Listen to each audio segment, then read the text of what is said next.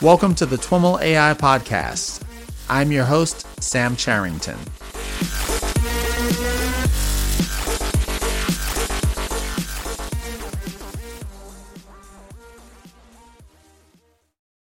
I am on the line with Risto Mikkulainen, who is Vice President of Research at Sentient Technologies and a professor of computer science at University of Texas at Austin. Risto and I recently tried to connect at the O'Reilly AI conference in New York. Unfortunately, we weren't able to do an in-person interview, but we were able to get on the line together, and I'm really looking forward to this conversation, and I think you'll really enjoy it because we'll be talking about something we haven't talked about yet on the podcast, and that is evolutionary algorithms. So, Risto, welcome to the podcast. Thank you. Pleased to be here. It's great to have you on. Why don't we get started by having you tell us a little bit about your background? Okay. Yes. So I got my PhD at UCLA 1990 and was working at the time on neural networks, which I've continued doing all my career, but got also interested in evolutionary algorithms about the same time and have gradually drifted more in that direction, and especially in the intersection of those two things. So we've been evolving neural networks since the early 90s, and you can view that as one way of training neural networks in domains where you cannot really do other types of learning like deep learning, supervised learning. So that's been my research focus. Originally I did a lot of work in natural language processing with neural networks and then understanding the visual cortex with neural networks. Most recently, this evolution-based work is focused on building robotic control, game characters, and more recently solving problems in the real world using this technology. And that's what I'm doing at Sentient. I'm on leave from UT Austin, have been for 2 years, trying to take the technology to the real world. And it's been a lot of fun. So tell us a little bit about what Sentient does and what the focus is there. Sure. Sentient has been around actually for 10 years, although we came out of stealth only 3 years ago or 2 years ago. That's a long time in stealth.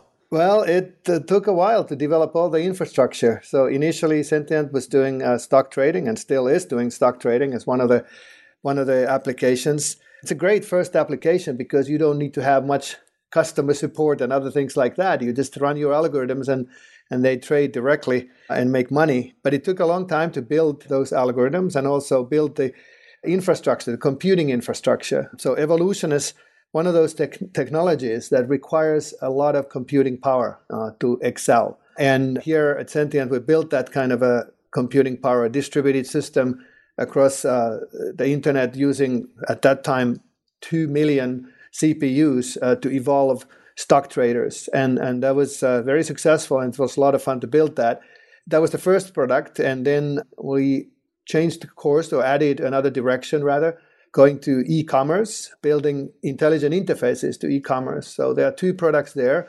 One of them is Sentient Aware, which is a visual interface to catalog of products that understands what the user wants. It's more like a personalized assistant that you might find in Nordstrom or other fancy department store.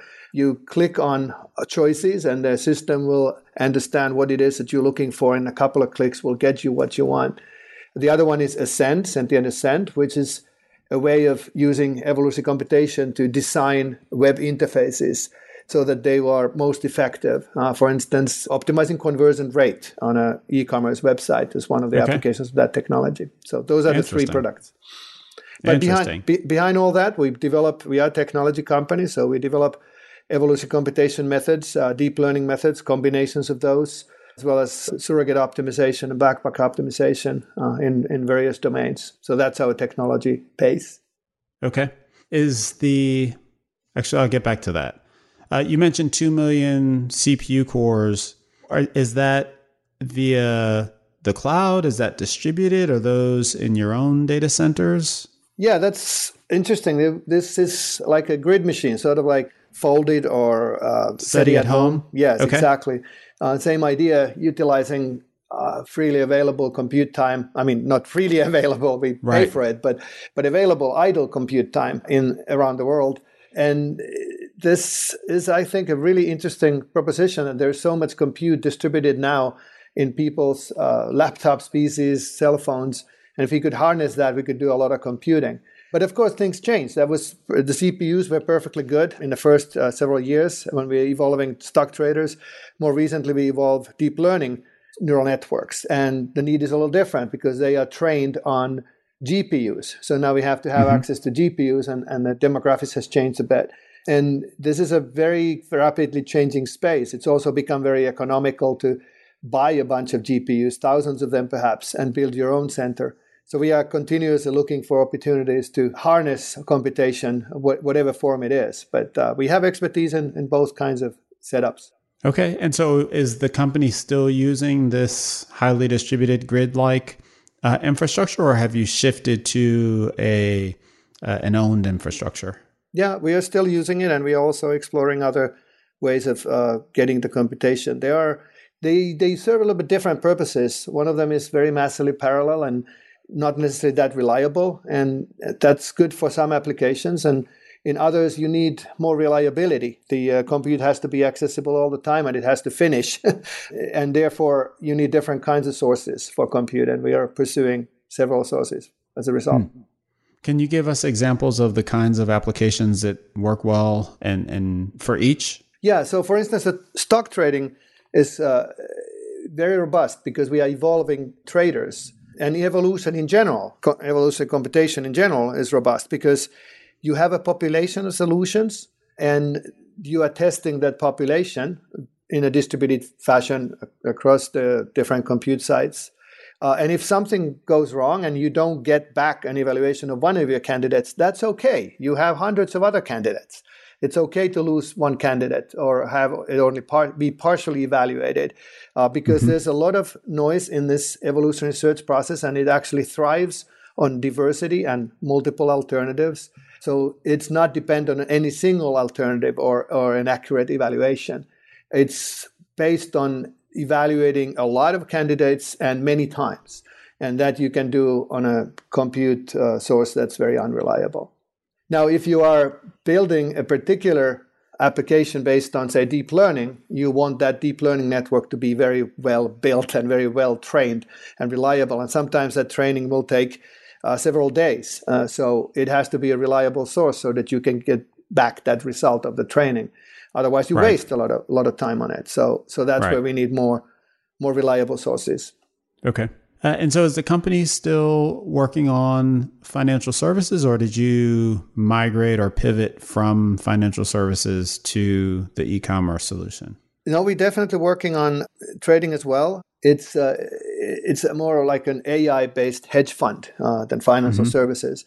And there we have expanded to different markets. So that part is growing, and the algorithms have also evolved to some degree, but the base is still to run a hedge fund using AI. So the traders are automatic. They actually are looking at the stock market and deciding what the trends are and what should be done, and then make those trades. Of course, there's a person also watching this with a hand on a red button in case something goes wrong. But that almost never happens. I don't think it actually has happened in that urgency. But sometimes also the stock market is interesting that there might be something happening in a stock market. You can tell that now this is not a usual situation. It's going haywire, and we'll stop the trading and let it come back and become more normal. So there's a human in the loop, but it is interesting that AI can do much of this on its own. And are you trading your own book, or are you working with other hedge funds and helping them trade? Yeah, currently trading our own funds, and there's a plan to open it up in the future for investors. Interesting. I wonder why, if you've got that working, it's kind of this perpetual money machine, right? Why even bother with retail? That's a good question. Well, in the AI world and in the startup world and in the Silicon Valley, it's always grow, scale, get more. And this is a successful technology. So now the question is, what else can you do with it? And indeed, it's nice to have several different technologies and bases, and especially then because you start getting cross-pollination of them.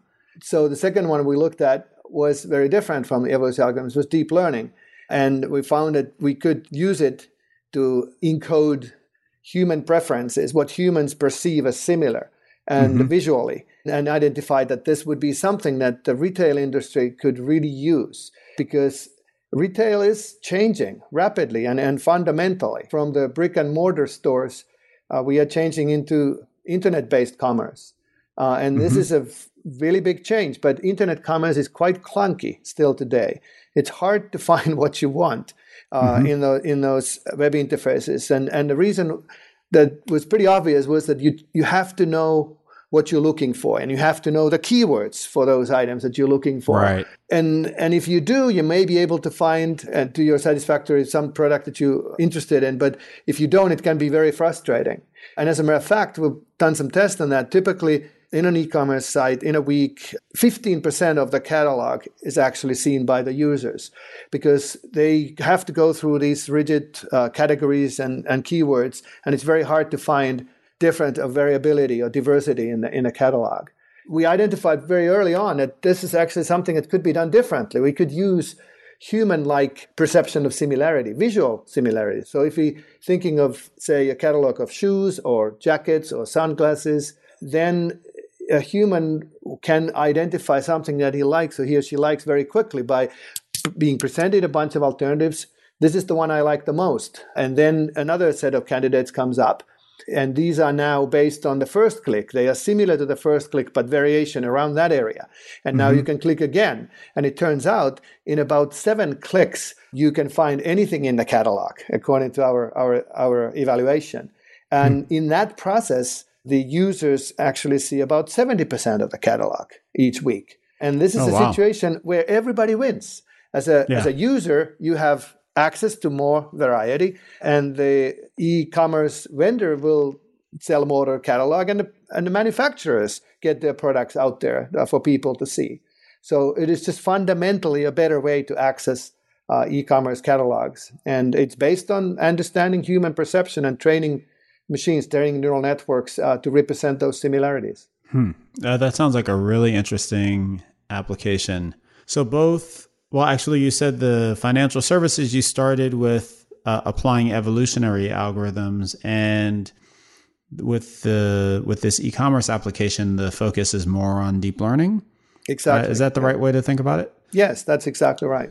Maybe let's dive into evolutionary algorithms now. Tell us, what you gave us a little bit of a taste of it earlier, but what does that mean? All right. So evolution, and you can see this as form of, or similar to reinforcement learning, where you do not get the correct answer to learn from. I mean, in deep learning, and most of the machine learning applications that are out there are based on these large data sets, where somebody has collected the data. This is a situation, and this is the right categorization or action at that situation. For instance, images and their classification, categorization, or speech and a transcription of the speech. And this is very doable, and we have systems that have come up, Mechanical Turk and Mighty AI and others, who are now collecting and forming such data sets. And then systems like deep learning can be invoked to build models of those kinds of tasks. And it's very powerful. But there's a lot of tasks in the world where those actual correct answers are not known. So, for instance, driving a car, a mobile robot navigating, playing any kind of game, you don't know what the actual optimal answers are. And in such domains, the learning is based on exploration. You try out things and see how well they work. In a big picture, this might be called reinforcement learning. You get reinforcement to your actions. Now, reinforcement learning, actually, as a term, refers to a category or class of algorithms that is a little different from evolution in sort of social or a traditional sense. They are mostly, those reinforcement learning algorithms are mostly based on value function approaches, where you list all your actions and learn how good each action is in each state. And that's a different approach to solving a problem when you don't have gradients, when you don't have supervised targets. Evolution is a different approach. The idea there is that you have a whole population of solutions, and you evaluate each solution. And as in biology, those who evaluate well get to reproduce more and generate offspring. And the offspring is somehow generated in various ways from the parents. You take an encoding of the parent, an encoding of another parent, and then you cross them over, just like in biology. So there's some kind of a linear encoding as like DNA, and you can take part of that DNA from one parent and another part from another parent to form an offspring. And that means that you are combining properties of both parents into the offspring. And this is the fundamental idea of the evolutionary search. You're trying to recombine components or schemas or building blocks, they are sometimes called, to find better combinations of them. And there's another component which is important as well, that's mutation. Before you dive into that, I have a question about something you said about reinforcement learning. And that is, you said that the reinforcement learning is characterized by these value functions, and in order to evaluate these value functions, we apply gradient-based approaches. And you said that in order to do that, we can only do that under supervision of some sort. And elaborate on that, because we're typically applying, as you said, reinforcement learning in what we think of unsupervised problems. Right. So supervised learning is different from reinforcement learning. So that supervised learning means that we do have correct answers and we can calculate gradients. In reinforcement learning, we don't have those gradients. We don't have correct targets. So it's based on exploration. So in reinforcement learning, the agent will try out different actions and will eventually get an evaluation of how well those actions worked out. And then dynamic programming is incremental dynamic programming is typically used then to propagate that reward back to the earlier actions and changing their value in this representation of how good each action is. So it is not supervised. Things get a little confusing because this in its purest form, this kind of value function learning applies to a table of actions in a table of states. But that is very limiting. So we need to be able to approximate a large number of actions and a large number of states. And that means that a lot of times we use a function approximator and then use gradient descent to build that function approximator using the propagated values as targets. So we use gradient descent as a way of generalizing reinforcement learning, but the information for reinforcement learning comes from the outcomes of these exploration episodes. Right.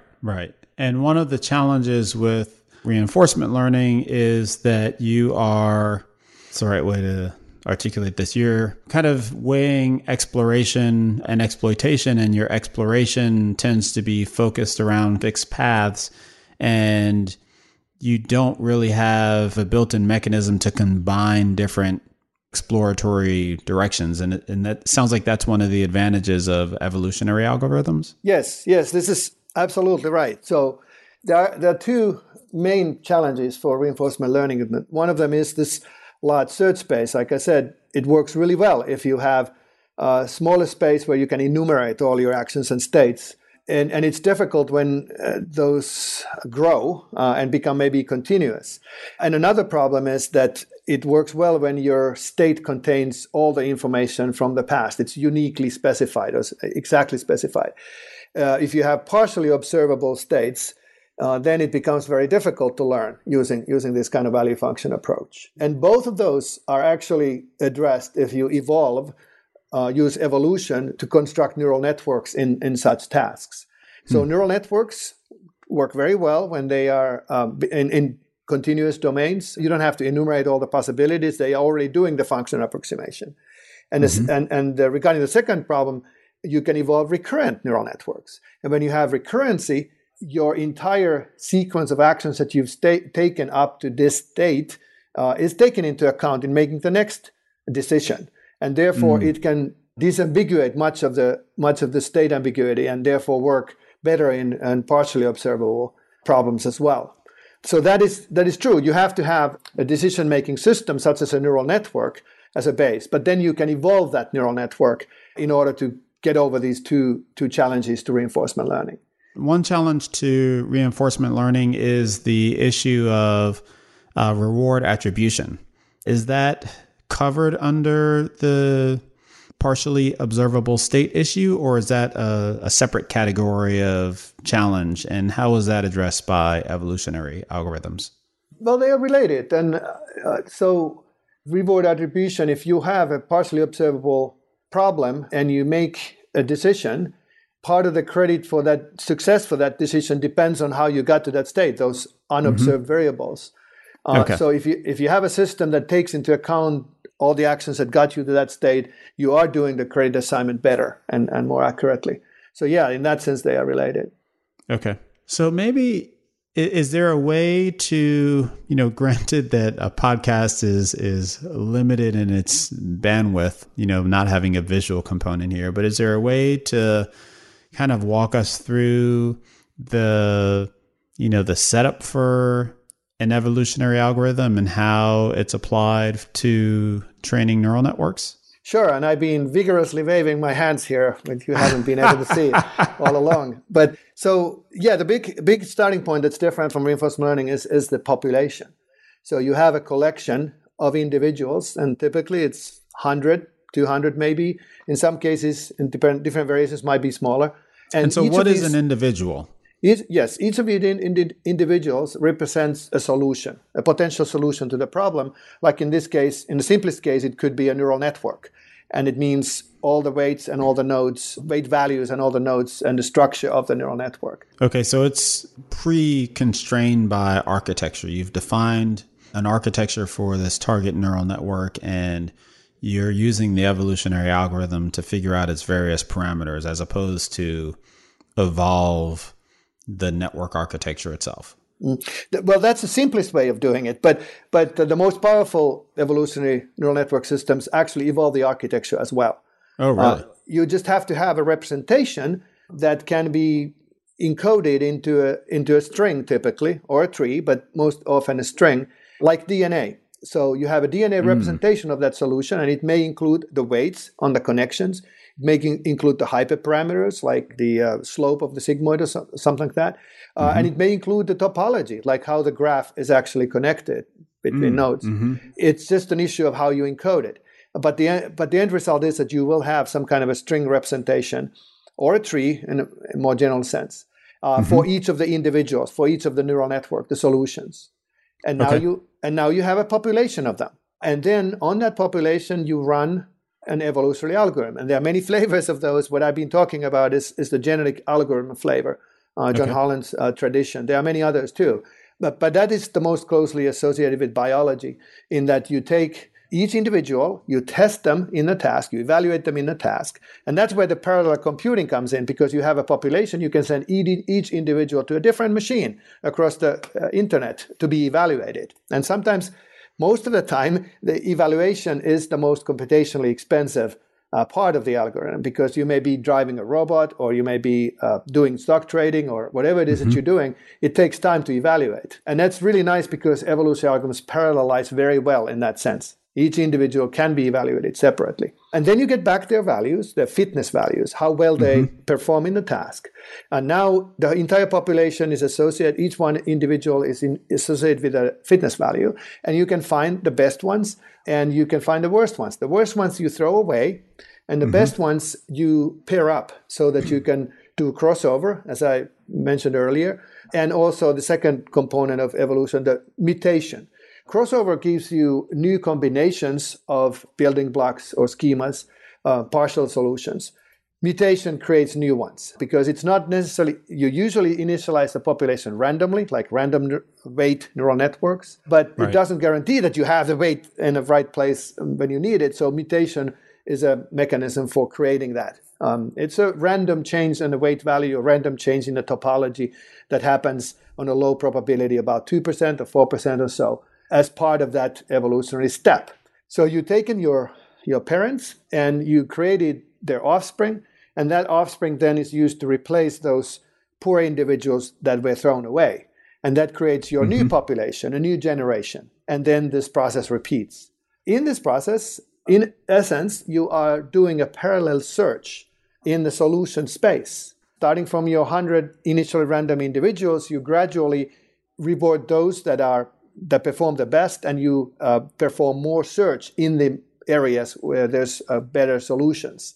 But it's in parallel, so you're still not following just one potential kind of solution, but you are in parallel focusing on multiple potentially good solutions. And eventually, then you find some really good ones, and the algorithm focuses on refining that area and finding the absolute best in a smaller area around the best solution.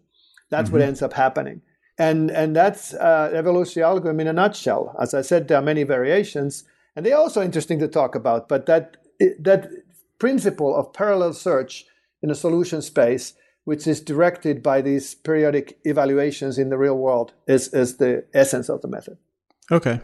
So it sounds like, maybe perhaps not if applied to a deep neural network, but if applied to a more simple type of machine learning model, essentially what we're doing is a search of the solution space that, could be analogous to a grid search of hyperparameters.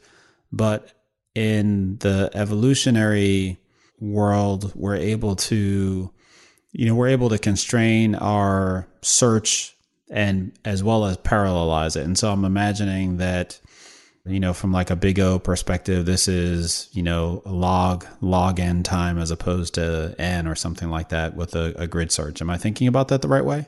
Yeah, that's intuitively, I think that's correct. It's of course a different question of can we prove such results, right. but that is in essence what's happening. So it is not laying all your eggs in one basket. It is pursuing multiple alternatives at once, and it's then gradually focusing the search where the most promise is. Whereas grid search is just brute force approach. You spread all your individuals as wide as possible and find something in there, and end up wasting a lot of time and also not necessarily finding the very best one because you are limited by the grid. So in that sense, that you could think of it as more intelligent version of that, much more intelligent. It's actually sometimes amazing how efficient it can be. So we've done at Sentient a couple of demonstrations in a multiplexer domain, which is a very easy domain to solve symbolically, but you can create it or turn it into a search problem. You have to find the right encoding of bits so that you get the right answers to any given address from your bit string. Now, the search space is huge in this case. It can be, and we've solved a 70-bit multiplexer, which the search space is 2 to the 70th. It's a very large search space, and still evolution can find solutions quite quickly. In hundreds of thousands or millions of trials, you'll find solution in that magnificently large space. Can you take a step back and elaborate on that problem and how it's applied or how it's used in practice? Right. Well, multiplexer it's a benchmark problem. It's not something that you would solve using evolutionary algorithm. It's only used to illustrate how or evaluate the different algorithms and how it works, how well they work. You have a number of address bits and then you have a number of data bits. So that is your individual. And then what you are learning is rules, how to map those address bits to a data bit. And that's what the multiplexer does. Given an address, it gives you one of the data bits. So you can evolve it to solve that in various ways. You evolved rules, and the rules express that, okay, if we have this, and this bit in the addresses, then this is the output. So now the space that you're searching is the set of all rule sets.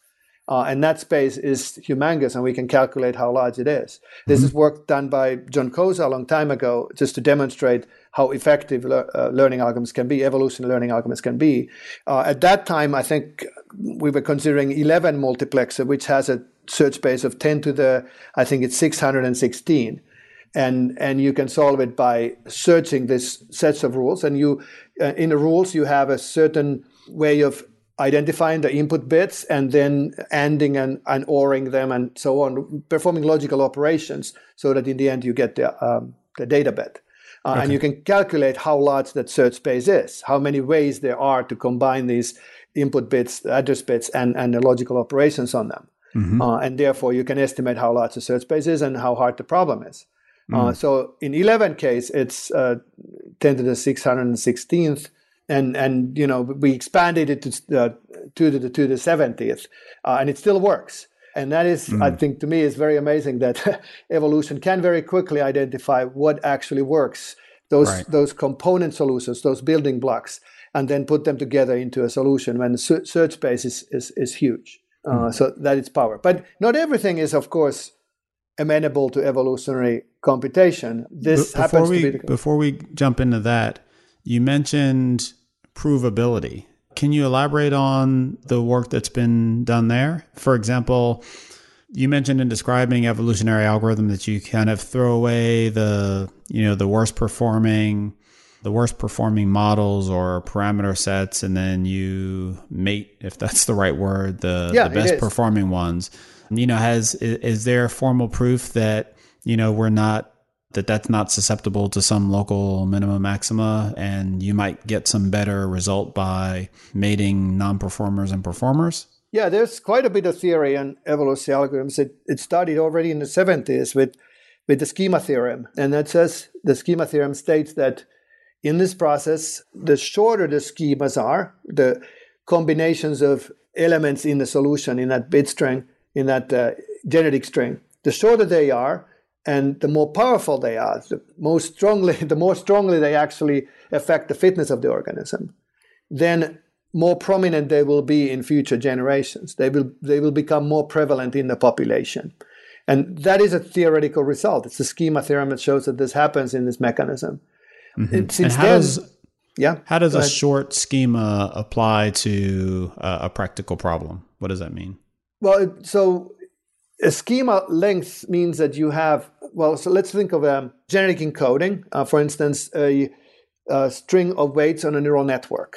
So the schema means that a good neural network has this weight on this connection, this weight on this connection, and this weight on this connection. That's a schema of length 3. Okay. And it may be that indeed you have these kinds of interactions between weights in a neural network, and you have to set them right in order for the network to perform well. And the schema theorem just says that if there are short, small segments of weights or segments of the neural network that are powerful, they are easier to find. Now, if the schema covers a large number of weights, that's more difficult to find. Obviously, it makes sense, right? So you have to set more numbers correctly in order to see the benefit. And the schema theorem just says that if you have short schemas, easy ways of gaining the benefit, finding just 3 weights of the right values, that's going to be very easy to find, and it will very quickly become prominent in the population. And from the point of view of biology, that makes sense. I mean, if there are some genes that are very short, just single genes instead of interaction with multiple genes, that's going to be very prominent and very quickly propagate through the population. And that's the mathematics of schema theorem just expresses that idea. Mm.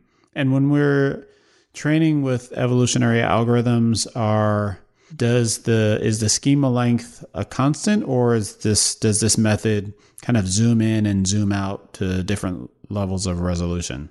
Yes, exactly. It will do that. We don't know ahead of time what the schemas are like. So we define the encoding, and you try to put in as much insight into that encoding as possible. You try to define a search space where you believe, first of all, that the solutions lie in that search space, and also that it's easy to move around in that search space. And that requires human thinking and creativity, but evolution will then find you the best combinations of those elements in that search space. But encoding matters. In some cases, it is obvious, and it's given by the domain very much. Like in neural networks, it's an obvious encoding to have weights put together into a string. But then when you think about it some more, you realize that, hey, actually the topology of the neural network matters as well. And then you want to have some way of encoding topology and letting evolution discover different topologies. And then you discover things like, well, if in order to make it easier to search this space, which now became much bigger because it's all the topologies in addition to just all the weight values, a clever idea is that let's start with a very small neural network, a small search space. Initially, we just start with neural networks that connect inputs directly to the outputs, no hidden nodes at all.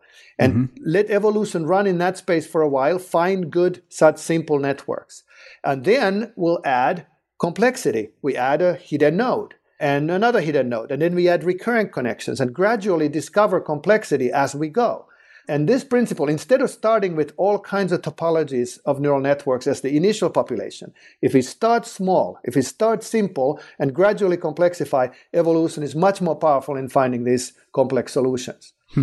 So that's what I meant by being smart about how you encode it and how you let evolution search the space. It makes a big difference. And this is one principle has turned out over and over again to be very useful. How complex can you get with this technique? Like, if you come up with an encoding that can represent convolution layers and rectifying layers and the kinds of things that we do in, CNNs for computer vision? Can this thing, come up with, a very deep model, the types of models that we're using for object recognition nowadays, or is it more limited? Yes, it's a good question. So there's really been two approaches to doing this. And the first one I just described was that you have an encoding that in principle could encode anything, any kind of connectivity, and you build up from that. And that is actually very good on tasks like the reinforcement learning problem, where you have to define a custom kind of recurrency that retains just the right information over time in order for you to disambiguate the partially observable problem. But very recently, in the last 2 years or so, 2 years or so, another approach has emerged, and that's specifically to evolve deep learning architectures. And there's an interesting difference in that those architectures are composed of specific components. You mentioned, different convolutional neural networks, LSTM networks, right? Dropout as a parameter, max pool layers, all kinds of structures now exist that people compose these deep learning architectures from. And it now makes sense to do this a little differently because we know that there are some components that are useful. Well, let's keep those components as a source material, raw material for evolution. And now you can come up with a mechanism that maybe operates in a couple of different levels. You could evolve the weights, you could evolve the components, and then you could evolve the overall topology that's based on those components. And this is currently where the deep learning neuroevolution is, evolving deep learning networks. There are multiple approaches, but by and large, they do this. They evolve the hyperparameters of those networks and maybe the topology of the networks. But then the weights are trained using a supervised training set like image recognition you mentioned. So there's still a big benefit from evolving those deep learning networks, even if you're applying it eventually to a supervised problem, because it's very hard to construct the right topology for your problem. Let's let evolution do that, and then use the training to set the weights. Weights, there are millions or billions of weights, but potentially it's very hard for evolution to get every single one right if it needs to do a mutation to get the weight value right. Deep learning is much better to doing that, but the topology matters as well, and the architecture of the components matters as well, and hyperparameters matter, and that we can optimize using evolution. So help us understand. So what you just said was the evolution is better for the identifying the architectural solution, the connectivity and the types of layers and things like that. And traditional deep learning training techniques are better for the weights. Why exactly is that? You mentioned because there are a lot of weights, but I thought that was an advantage of the evolutionary approach. Well, again, so it's actually a very simple point that if you are evolving the entire network, including the weights, then evolutionary operators need to set the weight values. And that means crossover or mutation. And mutation means that you are changing each weight randomly. And if you have a million weights, that's a very slow process. In contrast, something like deep learning, a backpropagation of stochastic gradient descent, every time you show an example, you can change every single weight.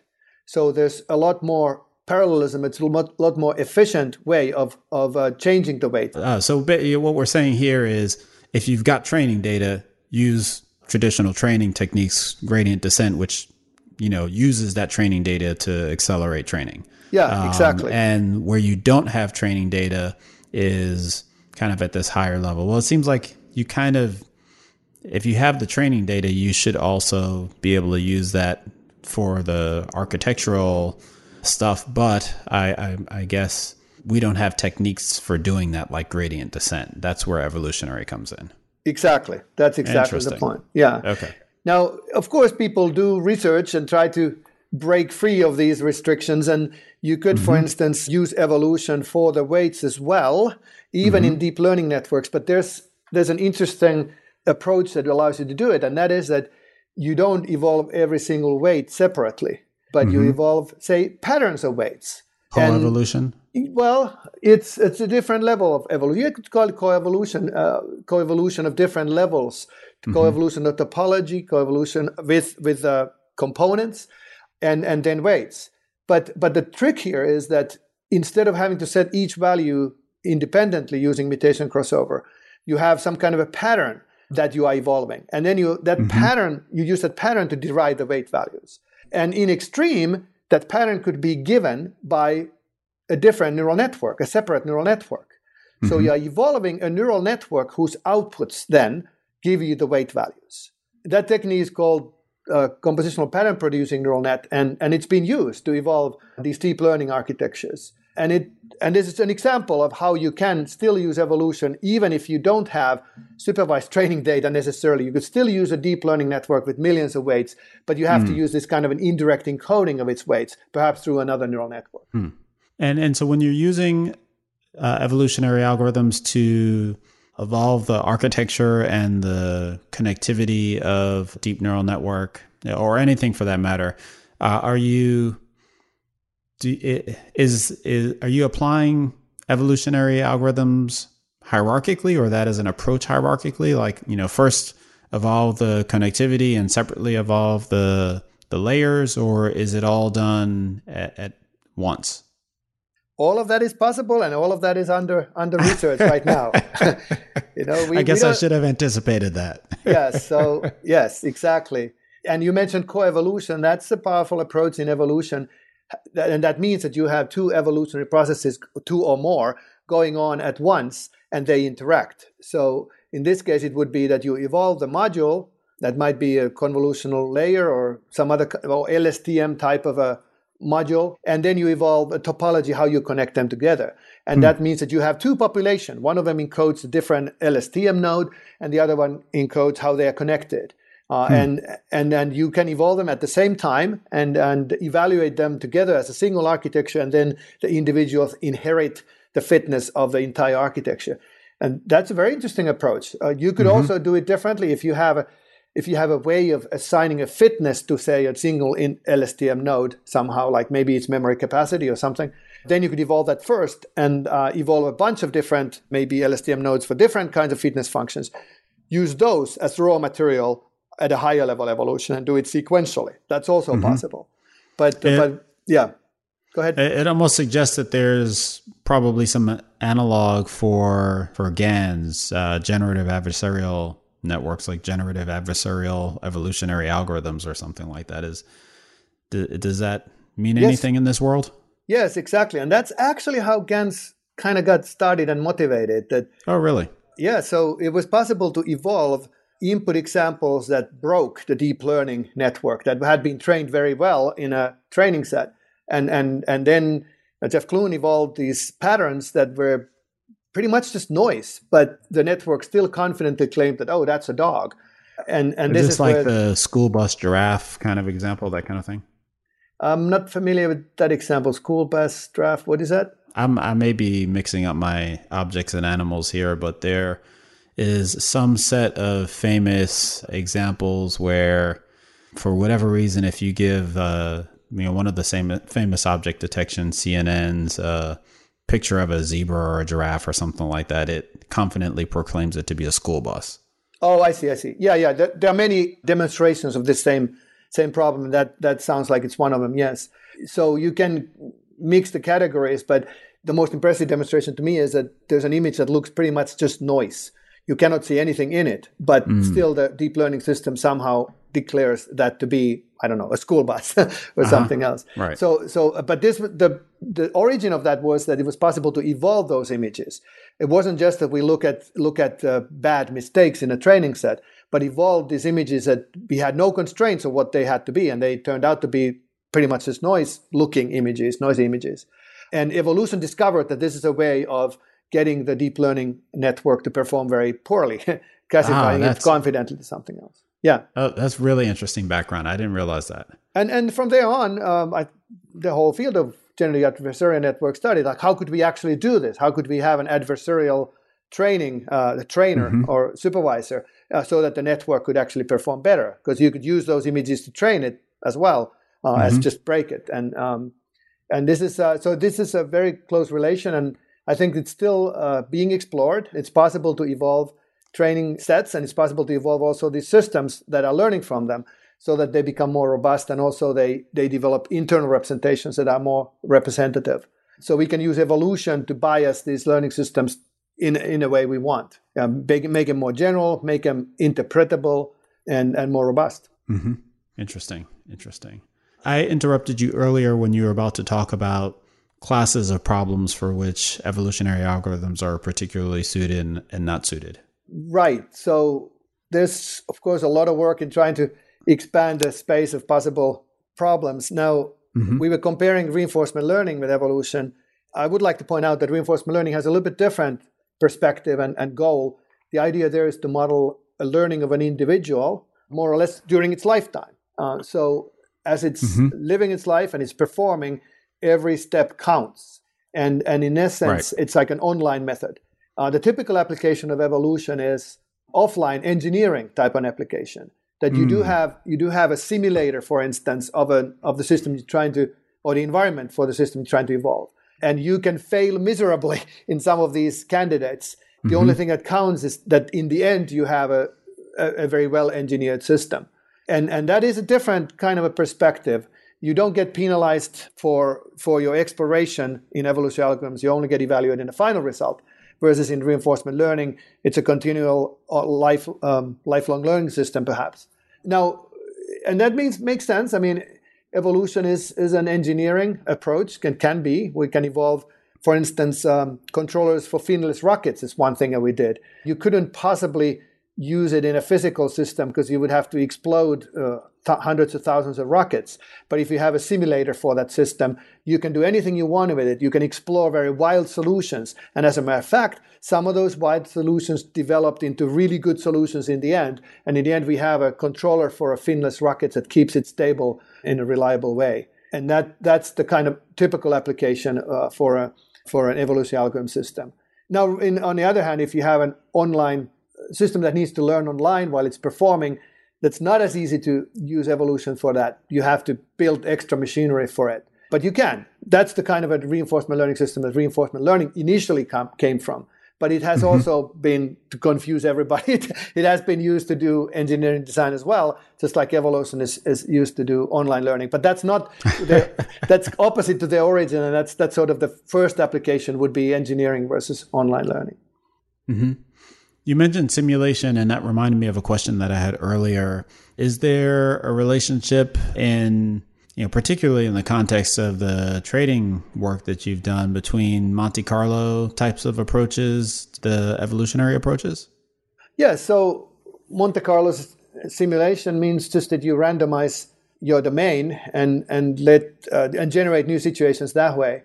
Now, when you use it as a solution mechanism, you're banking on the idea that even randomized solutions are likely to be successful sometimes. So you could think of evolution as a 2.0 of that you actually trying to learn from your mistakes. You're trying to learn from those trials, and that is using crossover on the good candidates and mutation on the good candidates and focus the search more. And that is, I think, a good way to formulate the relationship.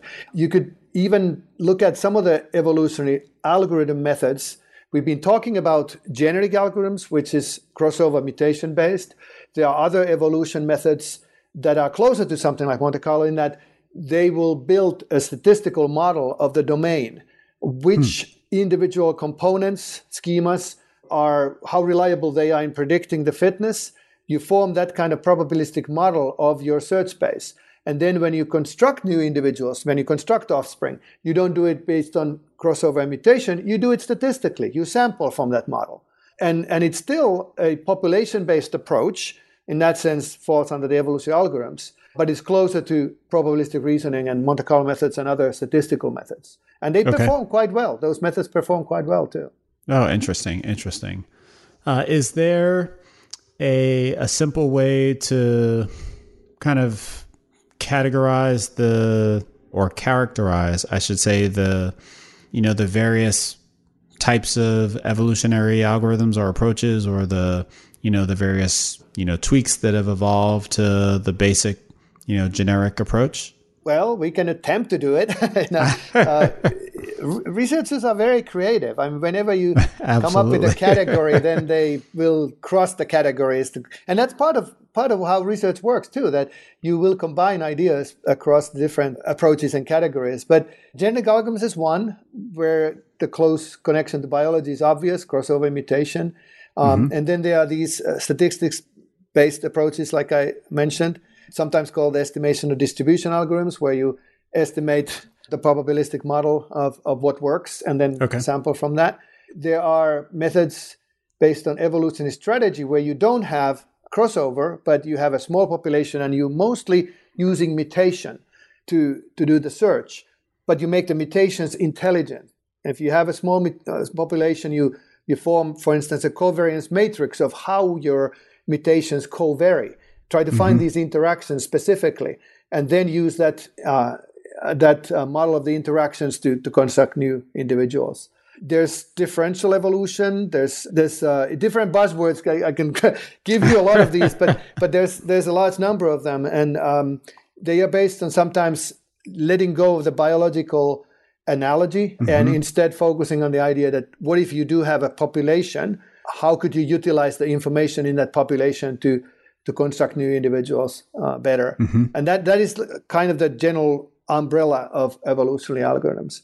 And you could even think of an interesting direction trying to go towards the biology, going the opposite direction. I'm talking about abstracting into probabilistic reasoning, probabilistic and stochastic search. But you could also go towards biology. And there's an interesting idea. Try to take some ideas that are more biological, for instance, indirect encoding. The fact that in biology, DNA, the actual ribonucleic acid, does not really specify the full individual. There's a large network of interactions that come after generating the proteins from the DNA and RNA. So genetic regulatory networks are a huge part of biological construction from the DNA to an individual. And currently we are pretty much missing that in these algorithms. So there's a lot of complexity in this kind of indirect encoding. There are approaches that try to invoke genetic regulatory networks.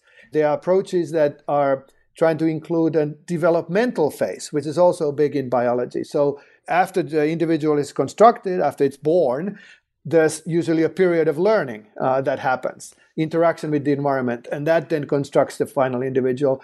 For instance, human brain, we have 30,000 genes maybe in the genome. There's no way the brain can be specified except at a coarse kind of instructive level, pattern level. Most of the brain structure is actually learned in an interaction with the environment. Evolution just produces a starting point for that learning. So combining learning and evolution that way is fundamentally biological, and it's also something that we should be looking into, and we are looking into. People are looking into it. Wow. This is really a fascinating area. For folks that want to dig in a little bit deeper or learn more, where is the best place to start? Are there canonical papers they should start at? Is there a resource that you'd like to recommend people take a look at? Sure. There are some classic books that are about evolutionary algorithms, and you can find genetic algorithm evolutionary computation books that are textbooks. Holland, Mitchell, Goldberg, for instance, they tend to be a little bit old right now because the field is developing very rapidly. It has been explosive growth. But the typical sources on Scholarpedia, for instance, and then the tutorials that appear in the main conferences, I think would be a great source. There will be actually a Genetic and Evolutionary Computation Conference, GECCO, starts tomorrow, as a matter of fact, in Berlin. Oh, wow. And the first 2 days are tutorials. And lots of those tutorials are online, even some of the videos about the tutorials online. And I think that those are really a great way to get started. It is a big field and in a very diverse field. It's kind of interesting because evolution drives on diversity. The algorithms drive on diversity, but the field is also tremendously diverse. So that is a bit of a challenge, that you may get lost in all this terminology and all the different approaches. And that's why I'm recommending that maybe starting from one of the textbooks, even if it's a little bit older, is a good idea that gives you the perspective. And then looking at the tutorials, and maybe there on it's you should have access to a lot of literature on the internet. Are there tools and frameworks, or do the deep learning frameworks, the TensorFlows of the world and the like, do they have any kind of support for evolutionary algorithms, or are folks rolling their own? Yeah, so there's support. TensorFlow, I don't think currently has evolution component, but it is likely that it will in the future. It's an open source project and people are contributing to it, so it's very likely to happen. There's, for instance, ECJ, Evolution Computation in Java. That's a big effort, George Mason University, and that software includes many different evolution algorithms, and that I think is currently the best source to get started with, software system to get started with. Yeah. Great. Well, to wrap things up, can you let folks know what's the best way to check in on you or to get in touch with you? Well, I have a name that's very easy to find if you spell it correctly. If you can figure out the spelling. Yeah, so I have a website at UT Austin where much of my research from my whole career is always there. I try to keep that up to speed. And of course, Sentient itself has a set of blog posts and web pages describing the technology we are developing here, which is evolution computation and deep learning. So those sites are usually quite well up to date. And then we have pointers to more material that you can use those as a starting point. Okay, great. And we'll link to both of those in the show notes. Very good. Thank you. All right. Well, Hristo, thank you very much. This was amazing. Yeah, it was a lot of fun.